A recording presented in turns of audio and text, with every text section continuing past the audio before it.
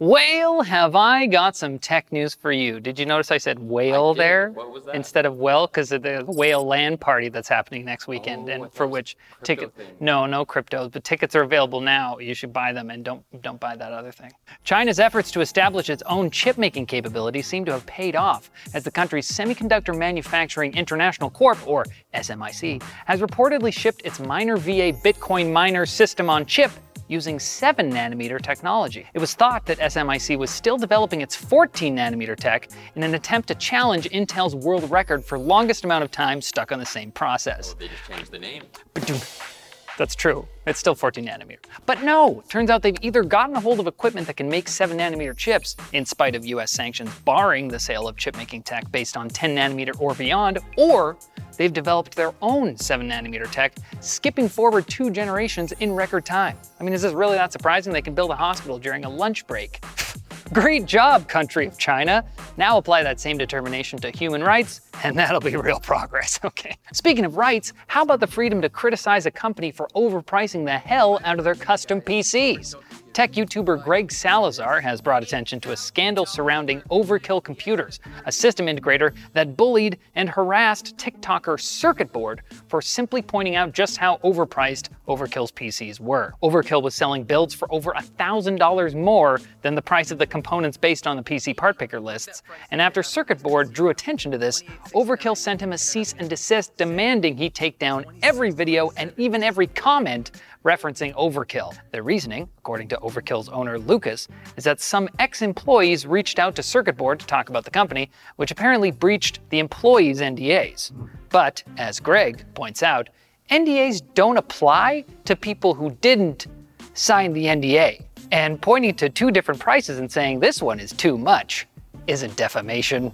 I'm not a lawyer, but right? I think it sounds good. I think Greg's good. Anyways, with Artesian and now Overkill, I guess system integrators acting scummy and then imploding on social media is going to be the hottest trend of the rest of 2022, other than the debilitating heat waves.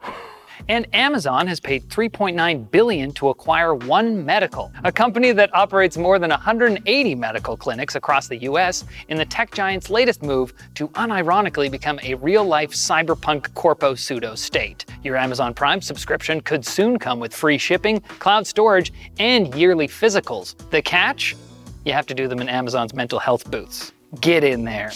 While One Medical provided a range of much-needed telehealth services during the pandemic, they were also investigated by Congress for leveraging its supply of vaccines to push $200 membership subscriptions, while hoarding vaccines for staff, friends, and family, causing some counties to stop allocating vaccines to the company. I'm sure being acquired by Amazon, a corporation known for its respect of employees and customers, will straighten One Medical right out. They're tough but fair. Now it's time for Quick Bits, brought to you by PDF Element, the app that makes converting, editing, and signing PDFs super simple.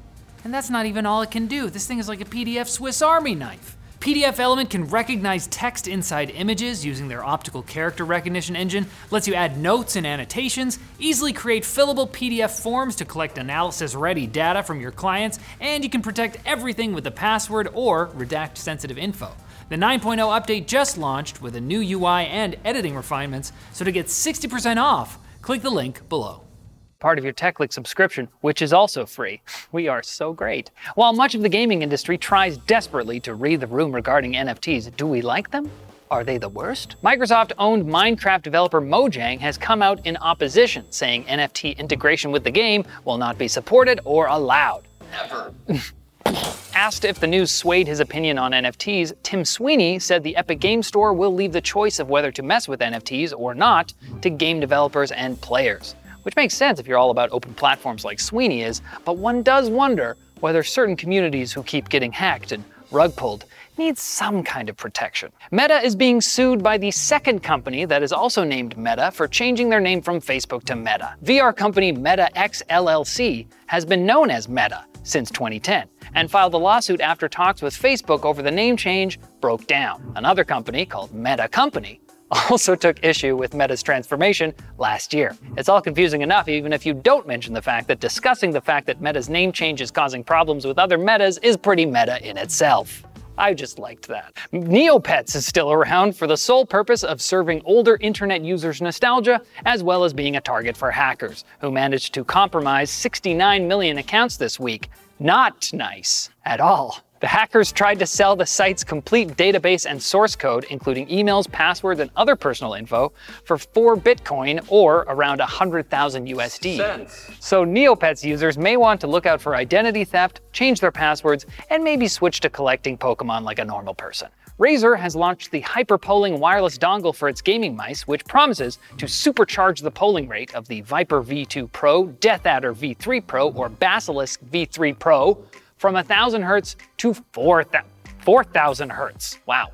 The dongle is $30, which doesn't seem like too much at all when you compare it to the happiness you'll receive from all the online gaming matches that you shall surely win once you have the hyper-polling wireless dongle. And a video showing a robot heavily resembling Boston Dynamics' Spot firing a submachine gun at targets has made the rounds this week. I didn't even realize that was a pun when I wrote that.